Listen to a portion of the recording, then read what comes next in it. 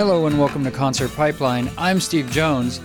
Today, Jens is not with us. He is not feeling so hot, so I am taking over the pod. Nothing to worry about on the COVID side, so everything's okay with Jens on that front. Just wasn't up to doing the pod right now. So I am doing a solo pod, which means I'm going to be jibber-jabbering for a little while, talking some stuff out by myself. And you'll be along for the ride. But we have a great guest on the program, Andy Watts. He's a blues guy from Israel. We had a great chat, and he has a new album called Super Groove, which I recommend checking out. We'll get into that in just a little bit here. Before we do, I want to take this episode and talk a little bit about the results of the election and kind of do a little reflecting on where we're at. First off, I feel hope again, and that's really important. I haven't felt hope in a long time, and I can see a light at the end of the tunnel. 2020 has delivered a lot of shit to a lot of people in the world, myself included. It's been a very difficult year between distance learning and getting the kids back in school even a little bit, and then being the fires in the area, and being kicked out of my house for days on end, where I need to stay in a hotel because of the fires, because of smoke, that sort of thing. So much more, but everything on top of that has been handled wrong by our current administration, let's say, has been really freaking stressful, and I felt for so many people and so many lives lost over coronavirus that didn't need to be. There's definitely a better way that everything could have been handled, and and all of that's been said. All of that's I'm not going to say anything new there that hasn't been put out into the ethers, and especially people in Californians really understand what I'm talking about. I've felt divided from a lot of the country in a big sense because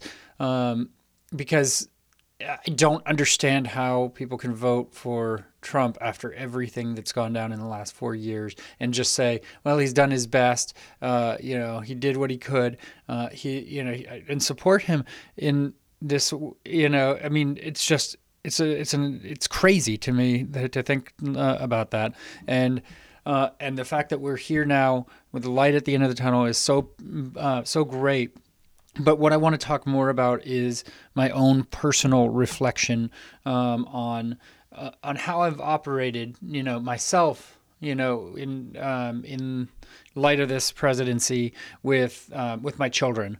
That's been something that I just kind of came to a realization that I could have handled this differently.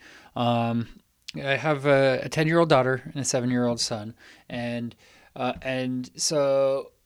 The politics aren't talked about in my house. I don't talk about Trump at all much. I mean, outside of with my girlfriend, and I talk about him with my friends and everything. But the news is never on the TV. I never kind of really talk to my daughter about our president, and I realize that that's kind of eating at me a little bit, because I want a president that I can. That I can respect, that I can share, with my daughter, and she doesn't have to know everything politically necessarily, but that is someone that can be respected, and in light of and that she can know who her president is and kind of say, yeah, okay, we may not agree with everything that they stand for, but at least we can respect them as a person. And I haven't been able to do that with our current president, and.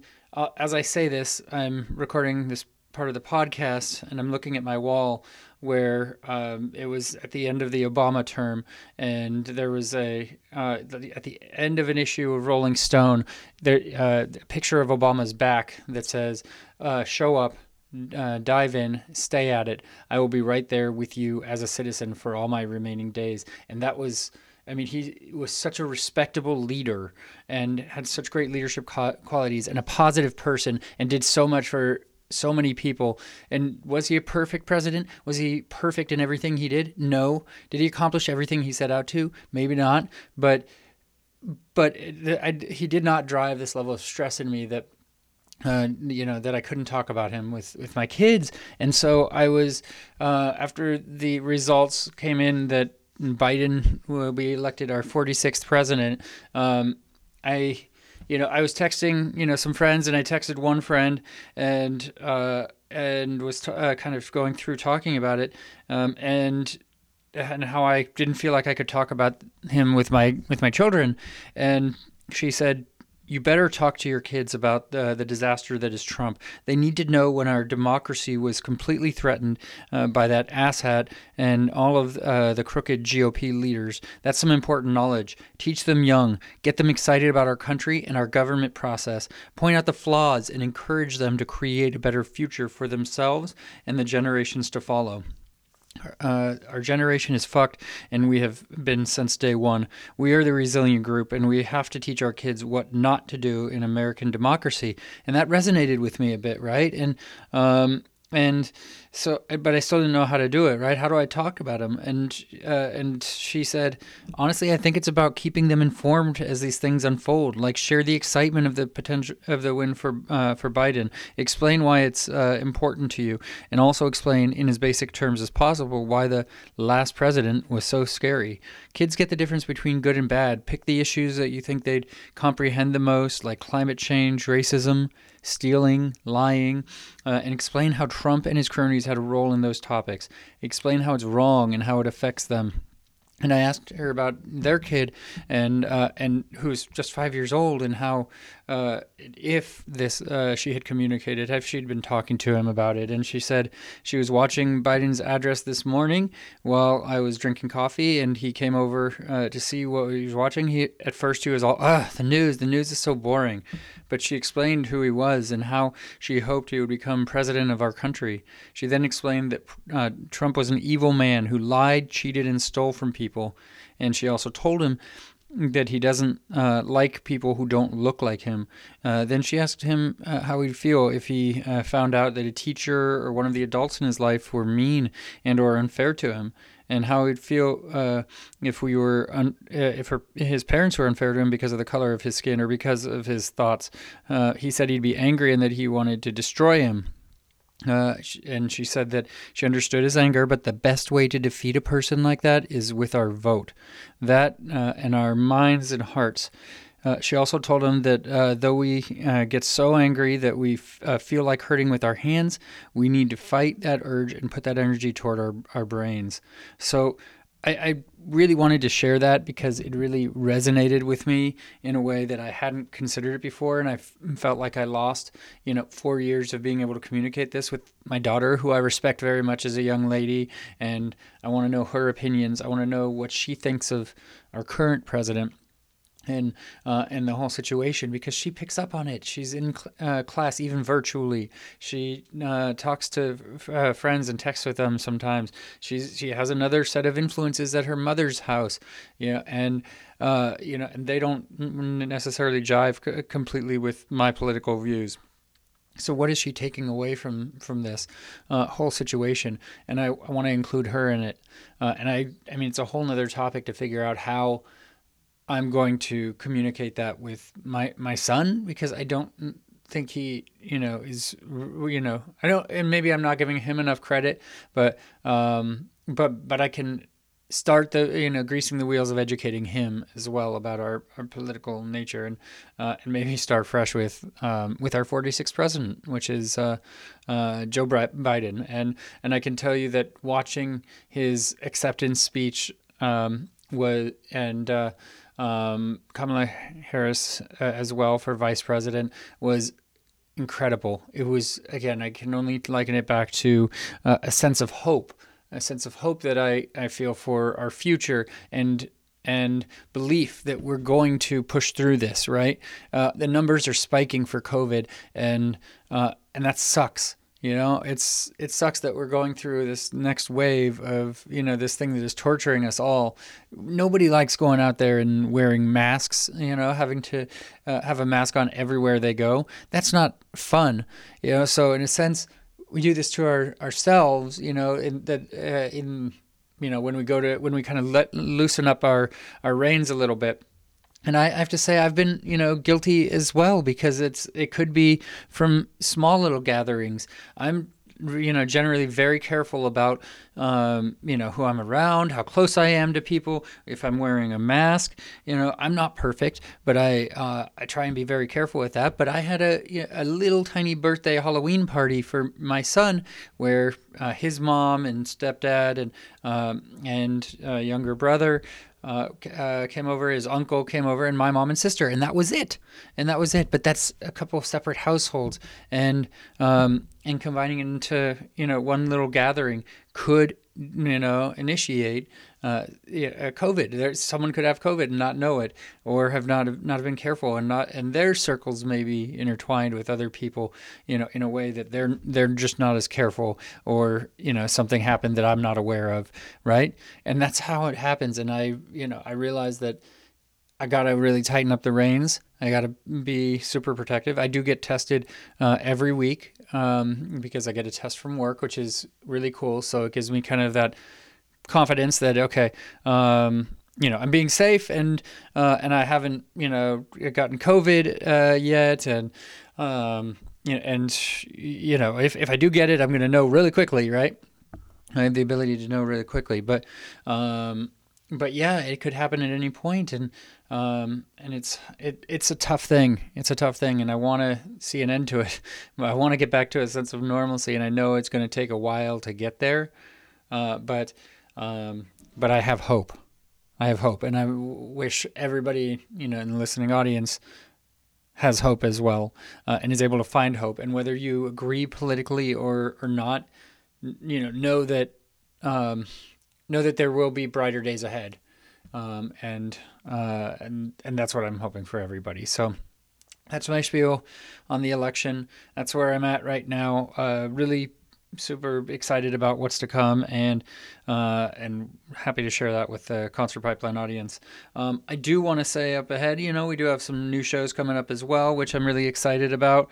Next week we have an artist who goes by Animal Weapon. He's going to play a couple of songs for the podcast as well, which is really cool. That was fun. And we have our biggest guest in a long time, which is super cool. I was really excited to get this interview, and that is the Lumineers. We're going to have the Lumineers on Concert Pipeline. I got a chance to talk to Jeremiah Freitz from the Lumineers, and we had a great long chat about his new album, Piano Piano, which comes out January 22nd. So that'll be a lot of fun. Good stuff to come for sure, and all that coming up. Right now, again, we have Andy Watts on the program. New album is Super Groove. Got to talk to him from Israel, which is another cool thing about how we're doing the podcast right now, where we get to talk to artists from all over the world. I mean, they could be in our backyard or on the other side of the world, and get to have really great conversations about their music and where they're at, how they're being affected by COVID, and how their life has changed, and and the music that they're making. A lot of them taking this opportunity to really be productive and make new and great music. So that's what we got. Let's go ahead and bring Andy Watts in on the program. Here he is. Hello. Hey, how's it going? This is Steve Jones. Is this Andy? Hi, this is Andy Watts. Today I'm 100 watts. How are you? Hey, I'm doing great, thanks. How are you doing? All good, man. All good. Gearing up, always. Yeah, okay. So you're in Israel, right? That's right. I'm from Israel, and a blues musician. Excellent. And as you maybe have heard, my latest album, Super Groove, is just out. Oh yeah, yes, I have heard it, and I was even just listening to it this past hour again. I was jamming to it, so I dig it. It's thanks. That's cool. That's cool. There's quite a few musicians on it. 10 tracks, some of my blues buddies that I've been performing with over the years, like Joe Louis Walker, Kenny Neal. They performed together. He also co-produced this album. Yeah, so tell me about working with Kenny. Like, what was the dynamic, and how did that relationship start out? Kenny, I have had the fortune the good fortune, I would say, to perform with a rather many American blues heroes over the years. Johnny Winter, Lucky Peterson, Bernard Allison, and Kenny Neal knew Joe Louis Walker quite well, and Joe had been here for like 3 times already. So it was destined to happen. So Kenny came over to Israel. We had some really great shows together. The dynamics on the stage, off the stage, chemistry, and we also spent a wonderful day in Jerusalem together. And he listened to some of the music that I was working on from a new album. And he particularly liked the phrasing of "Don't take my blues away." He said, "Everyone got rid of the blues, and you say, don't take it away." That's good. I like that. And it developed slowly, and he ended up co-producing the album. Hey, you don't want to take those blues away, right? So you want to keep them. No way, man. You can take anything you want. That's where the music is. Blues, man. And so tell me a little bit about kind of your music taste, kind of growing up as a kid. I know you listened to blues even when you were a kid, which I think is pretty rare because that's usually something you kind of grow into, right? Yeah, for some reason I listened to music. I got caught on Hendrix pretty early. Something in the dynamics and in the music really appealed to me as a 12-year-old kid, listening to blues programs. At that time, you listen to the radio, overseas program. Something in the news and the blues appealed to me. The freedom, the openness, the not having a particular format. At that time, you don't listen so much, maybe particularly to the lyrics. You listen to the vibe. And I think something with the blues that I think, I hope it's not a cliche, but either you got a blues or you don't. It's not something you can really learn. You have to.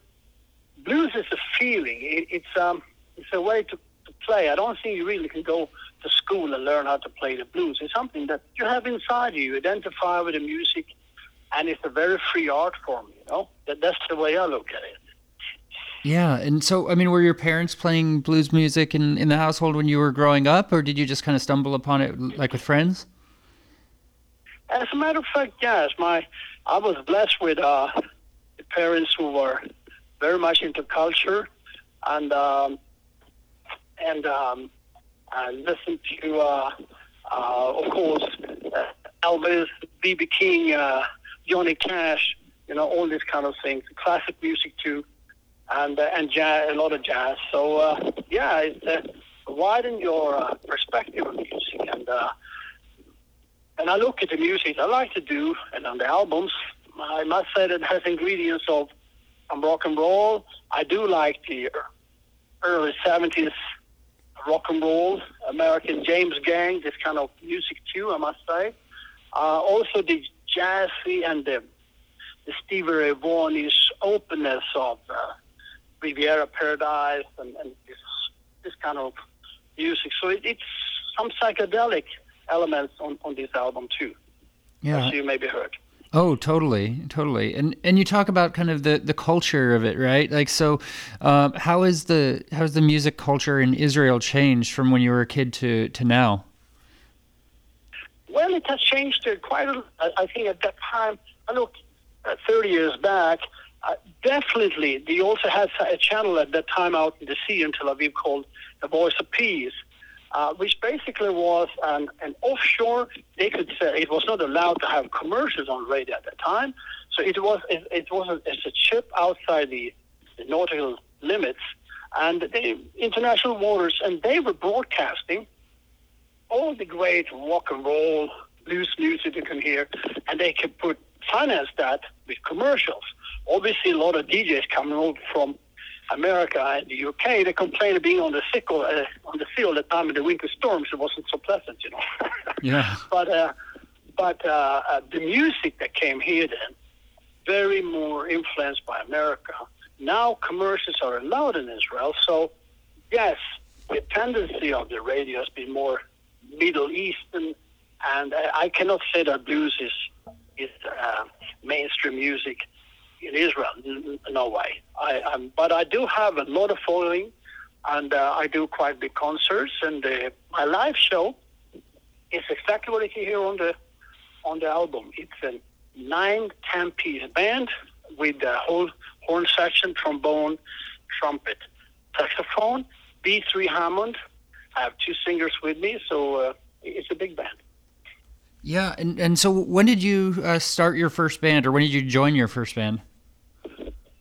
My first band was really playing with as a 13-year-old kid. You know, you got your first 6-string small amp, testing the limits of your mother. You know, when you know that you're looking at the volume knob, you know she's coming now. No, she's coming. Right. So, so it's the same with your wife now. Just but it's bigger amps. Look, you start as a 13-year kid out, play with a band, develop, and somehow early on, I found out that I actually like more songwriting, making your own music, than to really do covers. And if you do covers, I find it more interesting to do a cover that is not copy-paste. Put your own vibe into it, put your own stamp on it, put the vibe of the music that you have that rhymes with the music that you write yourself. And that's the approach I have had all the years when I make albums, including the last one. Yeah, and on the last album, you did some Freddie King classics on it as well. So how did you choose those songs that you to bring into your album? I'm listening to music that has been influenced me over the years. If I look at the covers, if you mention the Freddie King, he has a tremendous album called Burglars. And Freddie King, I mean, he really, at the height of his, I don't say his career, but pretty young, he reminds me a bit of Michael Burke, who also died pretty early. Was another great guitarist. Freddie King had his massive, Texas boom attack to the very dominant voice, and one of the big inspirations for Clapton too. This one, Pack It Up, on this album, Burglar, it's a good vibe in it. It has a horn section. I do choose songs that I feel I can integrate a horn section without doing copy paste. You need to stay true to the song, and I felt I got enough freedom to put my own licks on it that it's suitable without copying all the Freddie King licks, but make it work somehow. Yeah, and so let's talk about a couple of people you work with on the album, right? So you mentioned Joe Louis Walker. We've had him on the podcast a couple of times. He's a great guy. So how was working with him on this album? And I think you worked with him in the past, right? Oh, yeah. Joe, we go back 6-7 years. He's been here many times, coming over with his wife. We had a great time, had great shows. Sold out every time. On this particular, he was also actually doing the vocals on my previous album, on the title track Blues on Fire, that I released in 2018. He did the title track. On this album, he's doing Burning Deep, which is, you got the blues burning deep inside of me, and that's a blues, I don't say ballad, but it's a slow blues. I think you do a tremendous vocal job on this one. It's a song that I wrote, and I was very pleased that Joe liked it, and I think he did a great job on it. And as you say, the eyes tell a lie, but the blues tell the truth. As you see, that's what it's all about. Yeah, and so did he record in Israel with you, or did you go back and forth via email, sending tracks? What did that look like? What I have, that's basically the same. To tell you the truth, I'm about to start very soon, go into the studio with my next album. This time, with Corona, no live scene around global thing, Yeah. It's been productive for me to be a bit reflective, write some new music. I have 10 songs ready to start elaborating in the studio. And when you're working, you are having the idea, developing the song. I work with the band. In this particular case, yes, I recorded the music first, have everything ready. I also put the horn section in to give that extra punch because I wanted to deliver it ready so I know that Joe will be fired up and give his best. So he got everything ready, and he recorded the vocals in New York City. Nice. Okay. And you also you had Eliza Niels on Blues of the Month Club. Tell me about working with Eliza. Eliza was recommended by Joe, actually, and I find it very suitable because I used to play the song live with Joe, Blues of the Month Club, which is a song that he released, I think, way back in 95, 96, on one of his albums. It's one of his better-known songs.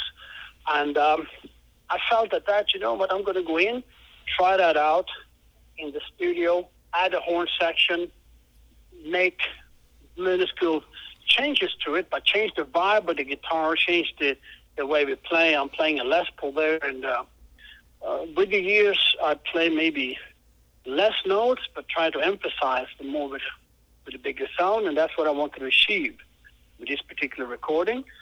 And I think that Eliza Niels done great vocal job on that. Like, it was just right up her alley. It's a female voice in this one, which is actually normally sung by Joe, obviously. It worked, I think. It did. I really like it. Yeah, it was a great track. Thanks, man. I forgot to mention one thing, is that regarding the song's cover, I can only mention that I have been influenced by Peter Green since I'm a kid, basically, one of my guitar heroes. And I wanted to, as the name of the album was Super Groove, I decided to add with another supernatural. I found that was a suitable ending to cruise out of the album. Oh yeah, and I recorded just before he died, so there was it was somehow a tribute to him. Oh, that's awesome. You know, I was thinking the same thing. I mean, with hearing Supernatural at the end of the album, I mean, it just kind of like the album has so many great punches, and then kind of ending with Supernatural, it just, like you said, it cruises out. It's a good, slide into the end of the album. I like it. I much appreciate it. That was the idea. I started Supergroove, which basically is a song written by me, which is based and inspired by Johnny Winter's way of walking, Freddie King, Albert Collins, all played instrumentals before they started to sing. All these guys are great vocalists. They started out in the late 50s, 60s with instrumentals, Yeah. And the Texas blend was always, I had actually the fortune to spend an afternoon with Johnny Winter, just before he passed, and he told me he had this band with saxophone, guitar, bass, and drum. And I had it in mind when I wrote Supergroove. I said, catch a riff, put a big baritone, sounding like a big boat, right? Boat siren on it, and kicking off it's like kicking off a show, instrumentals, and then end the album with Supernatural, and to add some extra ambience, I put in a bit of trumpet, as you heard, and some B3 Hammond too, to change it a little bit. Yeah, absolutely. So I want to ask you, when you record, the blues. I mean, I think it's kind of different when you bring it on stage. Like, I feel like the blues is, a lot more free on stage. It's a lot more loose, right? Like, what is your approach when you're kind of taking your songs and kind of making them live? I appreciate that question. That's a very interesting question. I actually had an interview from Greece the other day, and that. For some reason, I don't rehearse in my head what I go. I go up in the stage, and I play. I must tell you, I don't have a clue what I'm going to play. I'm simply close. Of course, I know the songs, but I mean, when you play solo, when you go, I feel the energy of the crowd. I feel the energy of the band. I feel where we are, and I simply synchronize the thing, and I go with the flow, and I feel that you have a musical path ahead of you, and you just walk it. Once, after some time when you play, I think you develop as a musician, you dare. You do. You don't feel limited that you have all this to think that people look at you and you're afraid to make mistakes. Play. You sometimes make mistakes, of course, but that's part of the blues, Just play, Stretch your limits. Just go for it, Widen your perspective when you play, and you will be rewarded. Yeah. Tell me about some of your favorite gigs that you've played. Some of the favorite shows. Like what is the dynamic and what made them special for you? Well, I really like festivals, and I like Memphis Slim said, the most fun I ever had, there was only 2 people in the room, Uh-huh. You can say that too. Sold out crowd, huh? But if I have to say, yes, there's a difference between playing the big festivals, which is great. The vibe is always, this sounds like a different life today, Looking at Corona today, I said, what happened? Can we turn back the clock? Am I still dreaming? Where's all the gigs? It will come back, maybe a bit different than it was, but yes, I had some big festivals here in Israel. I played some great festivals in Germany. Festivals is really something I like to do. And again, when you play an intimate club show, there may be 100 people in the audience that are tight. It's crazy to say that in these Corona times, when they're basically standing in your face in the club. But it is also something that you feel energy, something that is what the blues is all about, intimacy sometimes, Yeah, absolutely. And so tell me about the crowds, that you've played at festivals, like, playing the blues, like you said, playing blues to, an intimate club is, got to be a different dynamic. So do you kind of take a different approach when you're playing a festival, maybe at noon, as opposed to, in the evening in a blues club? It's the volume. If I say the difference today, some of the kids, when you're coming like me, my name is Watts, so I sometimes play 50 watts, sometimes 100 watts. When I come with my 100 watts Marshalls to kids that don't maybe have too much experience in making sound, yes, that's a different, because sometimes when you come to the smaller clubs, obviously you have to know how to balance your volume. I mean, I play loud, which doesn't make me unique. A lot of guitar players play loud, as you know. Yeah. But it's all about hitting that note. You want to be in the zone. You need to be there. To inspire you, you need a good sound. If you don't have a good sound, it doesn't matter how fast you play, how good you play, you must have a good sound. And you start painting the musical atmosphere from there.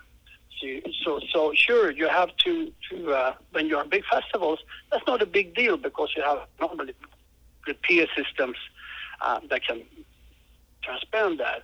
The challenge in smaller places is to get as good sound as you have in your amplifier. You need to get out in the PA system, and that's where you need a good sound man. Because sound man can sometimes be the make it or break it for good gigs, as you know. Yeah, absolutely. So we're talking about coronavirus a little bit, right? And so, how is that? Tell me about the experience of how that impacted you and Israel. I'm in the States, and things are a lot different here. But what's the impact been for you? Well, the show business basically shut down the 1st of March here. I did my last big thing 11th of March and haven't had any shows since then. And we were in a roll. I did decent amount of shows, sold out every time, which is a pleasant thing, of course. And now restarting, I'm busy. I have made clips, nice clips of every song on the album that are out.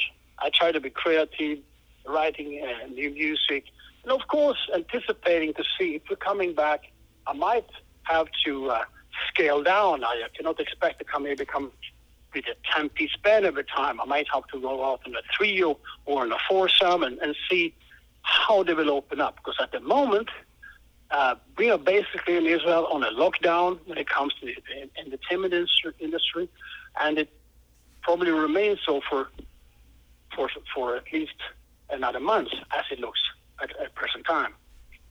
Yeah, are people taking it pretty seriously there? Or they still wearing masks, and like what's the dynamic there? We need to wear masks. There's always some sectors of the public that are a bit, for this to work, there must be some kind of a teamwork. When you have something like this hitting, you have to have the sum of all the people working together for a common cause, I think that people have seen now that Corona can be pretty nasty. Some people don't feel it, some get really sick we will probably know that later on. And but it is something serious, and it's something that obviously, until we have a vaccine, we probably have to have some kind of restrictions in closed areas. This is just us looking. I hope it's going to pass soon. Yeah, I mean, obviously, I mean, here in the United States, it's very mixed, right? I mean, there's a lot of people who do take it seriously, but under a leadership that isn't, right? And today being election day, I mean, we're going to see which way the wind blows as far as moving forward, because this can extend on for a long time, or we can, really take it seriously and try and tackle it, right? So it's a scary thing. Yeah, it's a political hot potato, I guess, everywhere in the world, including Israel. It's something that is on the news every day. A lot of the decisions that are made regarding Corona is made on political basis, less medical. This is, it's politics involved, I guess, in every place regarding Corona in every country in the world at the moment. Seems like. Yeah, absolutely. So I wanted to ask you also about, opening for Johnny Winter. You opened for him, I think, like 7 years ago. Tell me about that experience. I imagine it was pretty special to you. Yeah, it was an amazing experience. He came here and we had the pleasure to hanging a whole for 5-6 hours together. And he was blessing one of my Les Pauls with a Lifetime of Mojo, which I like. He liked the guitar, and we spoke about blues, we spoke about playing, he spoke about Woodstock. I reminded him that he got $600,000 as a sign-up art in '69, which is pretty much for to sign up an artist, right? Yeah. In 1969, And he said, well, money is not everything, and I'm happy to play, and I just want to keep going. And the guy, Paul Nelson, who was with him, and I said, look, he looks like he can add a couple of pounds. I told Paul. Well, when I met him, he was 30 pounds less. He told. So he gained. He was in okay health. He was sitting at the gig. And unfortunately, a few months later, he passed in Austria. Yeah, it's quite a loss. But it was, but you had a moment with him, and and that's pretty cool, right? So. Yeah, wow. That's I really treasure that. There was a lot of, he was very open, he was so down to earth and so honest, and it was a pleasure sitting and just chilling with him, afternoon talking blues, playing guitar. We played some guitar together. It was great. Yeah. So you had mentioned Hendrix earlier, and I know Stevie Ray Vaughan is an inspiration of yours. Did you ever get to see either of them live? No, unfortunately. I have a lot of friends that have seen Hendrix, that have met Hendrix. I know a guy in Europe that used to have him sleeping in his apartment when he was playing there. So, yeah, I know a lot of people have been around him and worked with him, but no, I never seen Hendrix live. And unfortunately, I was close to see Stevie Ray Live, it didn't work out. And as we know, it was very unfortunate that what I understood, the rumor said that Clapton gave up his seat in the chopper from him because he wanted to go to see his girlfriend in Chicago. I don't know if that's true, but unfortunately that chopper hit the mountainside, and that was a tragic accident. Yeah. Just Stevie. Yeah. Well, Andy, tell me a little bit about your upcoming album. You said you're already working on it. So what do you got cooking, and what does it look like right now? What I'm doing is that I'm having obviously inspired. I feel the lyrics. When I write lyrics, I write gray. I don't write black and I don't write white. I write gray, meaning that it's up to the listener to interpret and take into account what it makes sense to him. And obviously, it has been influenced of the general situation of Corona, but I don't give clear message like a lockdown blues or quarantine blues or Corona blues or this kind of thing. I'm writing in general things and try to integrate the lyrics. I have been working on normally I'm working on some good licks that I like or some vibe of a song, and then different keys, different tunings, and then I see here I want to add a horn section. Here I want to have cello. I have a pretty, if I may say, badass riff coming out that I want to add a section in. To ride and to go outside the box. Not all the time to be stuck in some kind of a 12-bar format. Widen the concept. So the album is going to be a mix of blues, some psychedelic, some rock and roll, jazzy, ambience, some flowing music. That's what I'm working on. Nice, I like it. Well, if there's one genre of music that can be impacted positively by Corona, it's got to be the blues, right? Yeah, that's for sure. But the blues is something that is good, because you can say blues is something that you use to weather and get a lot of your feelings and frustration out. Maybe so, but I like it as a free art form because of that. It's freedom. Blues is freedom. It's freedom to be and play how you want it to be. Because Howlin' Wolf said, when everyone wants to argue what's the blues, how blues, they said, Howlin' Wolf said, the blues is when you cannot pay your rent, and everything else is music. That's what he said. Yeah.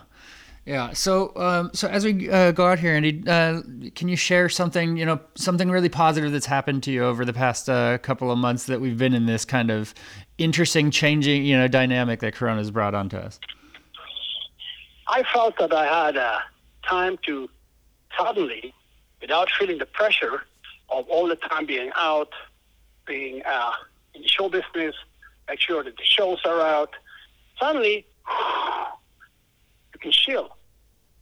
And you had suddenly time to sit and play and go through the different guitars. I was fortunate to get some great guitars when we were still cheap, Yeah. So I had some good guitars, go over that, combine, listen to this guitar and this amp, changing, working on riff, and suddenly I felt, whoa, I got more time now without the pressure to really go in and double checking over again of the songs playing. And I was also I found 2 amps in the last months, made some trading that I probably wouldn't have found if the world was not on a lockdown. So do I say Corona is great? No, I don't think so.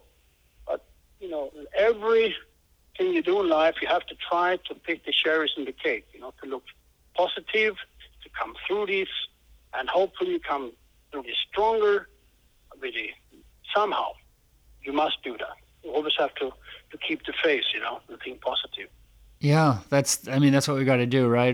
Because there's so much negativity out there. We just got to push it away with the positivity, because look, we got our health, we got music, we could still make and listen to music, and there's so much to be grateful for outside of that, so I think that's a great approach, and I'm glad you were able to get some cool amps there, and Yeah, Andy, thank you for taking the time today. Like I said, I really love the album Super Groove. It's so much appreciated, Stevie Johnson. I hope everyone just enjoy the music. Super Groove is an album to enjoy. It's a musical journey in it, and I appreciate all the fantastic musicians that were on it. And Ken and Neil, Joe Walker, Eliza Mills, and everyone there, and Bistone label, Boga label, man. It's great to have the album being a blues artist from Israel on a U.S. label. That's a great thing for me. I very much appreciate that. Yeah, very cool. All right, well, Andy, you have a great rest of your day, and I look forward to hearing your next album when it comes out as well. Thank you so much, Steve. It was a pleasure talking to you. Back at you. You have a good one, okay? Thank you. Bye-bye. That was the interview with Andy Watts here on Concert Pipeline. And that takes us to the final segment on the program, which is the music news.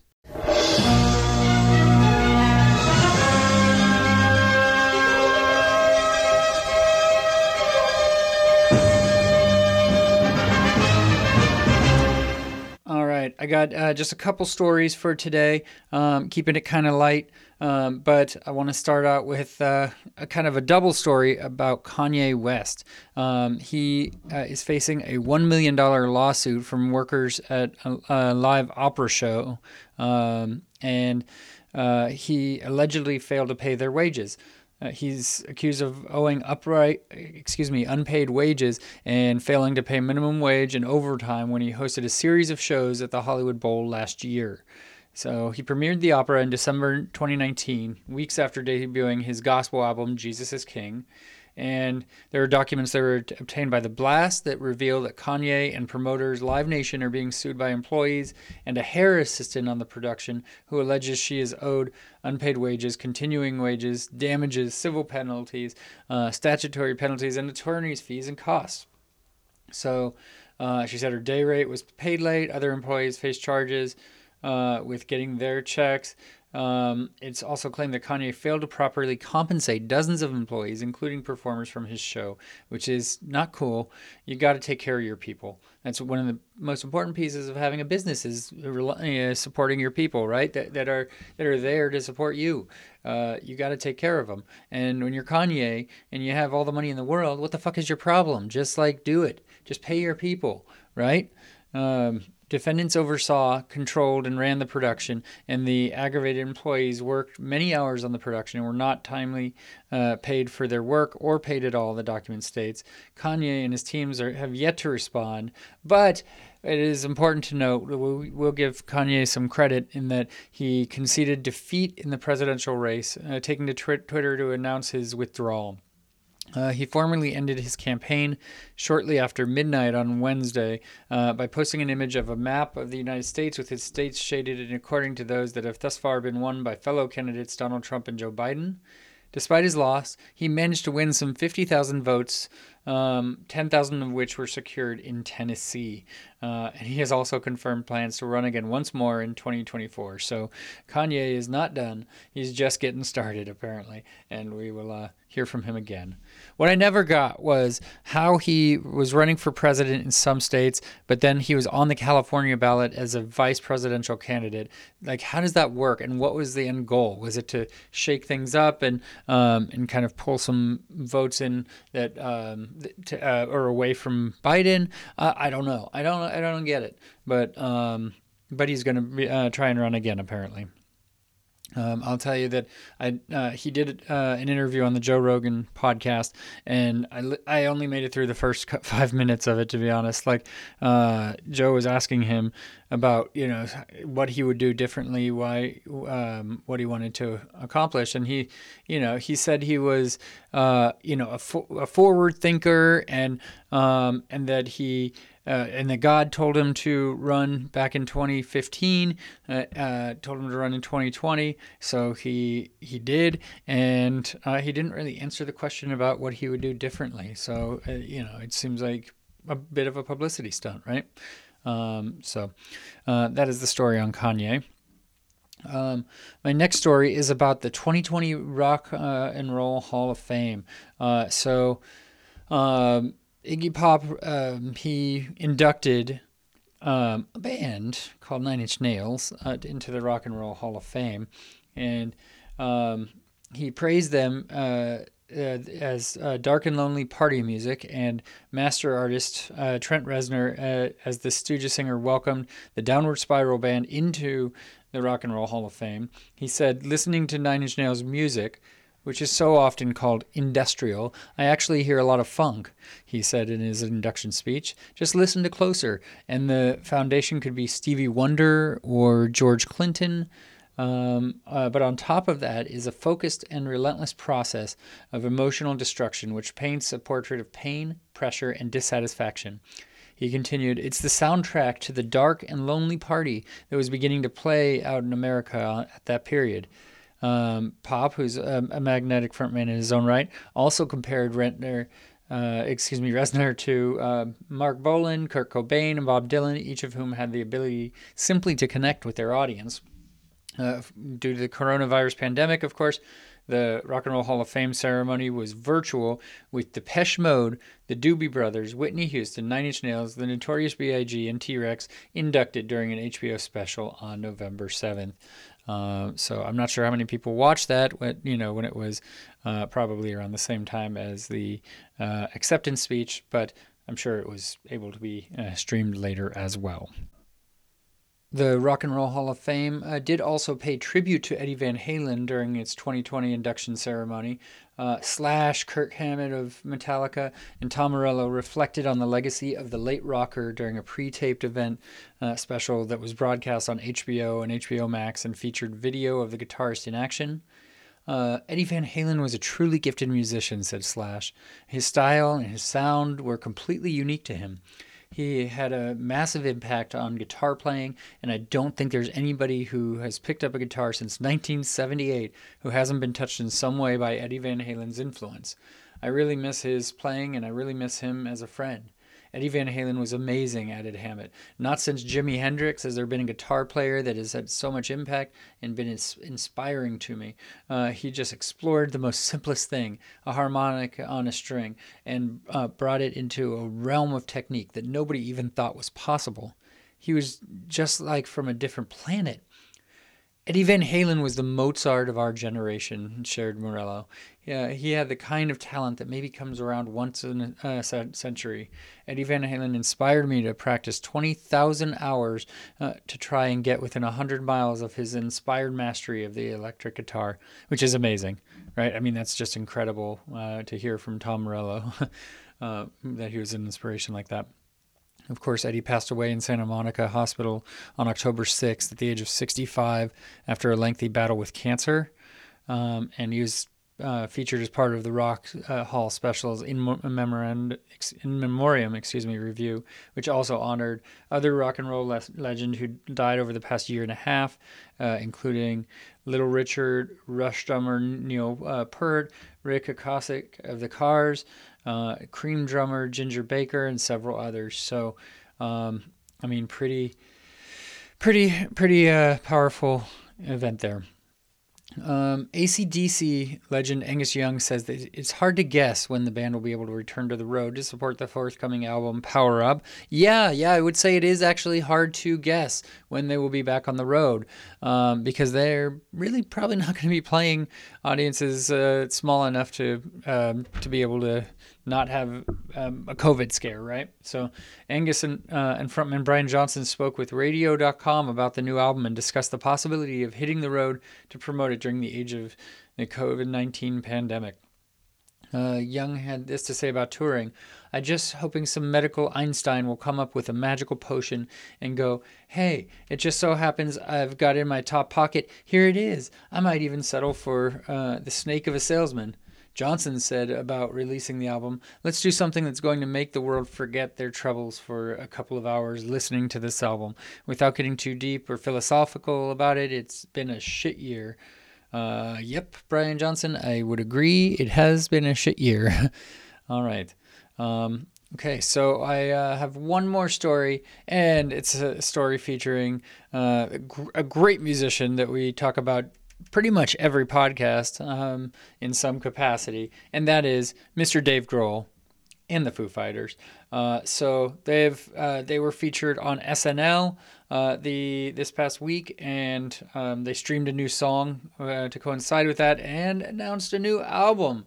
So they announced their 10th album and shared the first single from the effort, a track called "Shame Shame," which is now streaming online. We'll play just a little snippet of the song here, so you can get a feel for the new Foo Fighters music.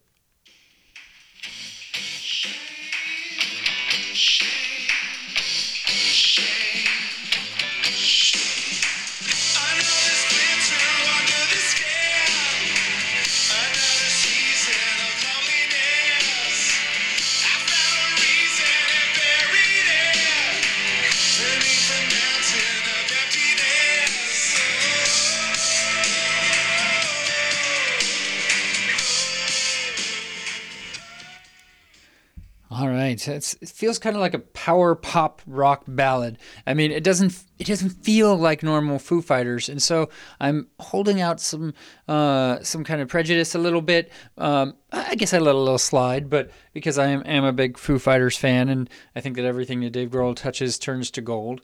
But that's Shame Shame off their new album, and the new album is gonna be entitled "Medicine at Midnight" and is scheduled to hit stores on February 5th, 2021. It's a 9-track album produced by the band along with Greg Kurstin. It was engineered by Daryl Throp and mixed by Mark Spikestent.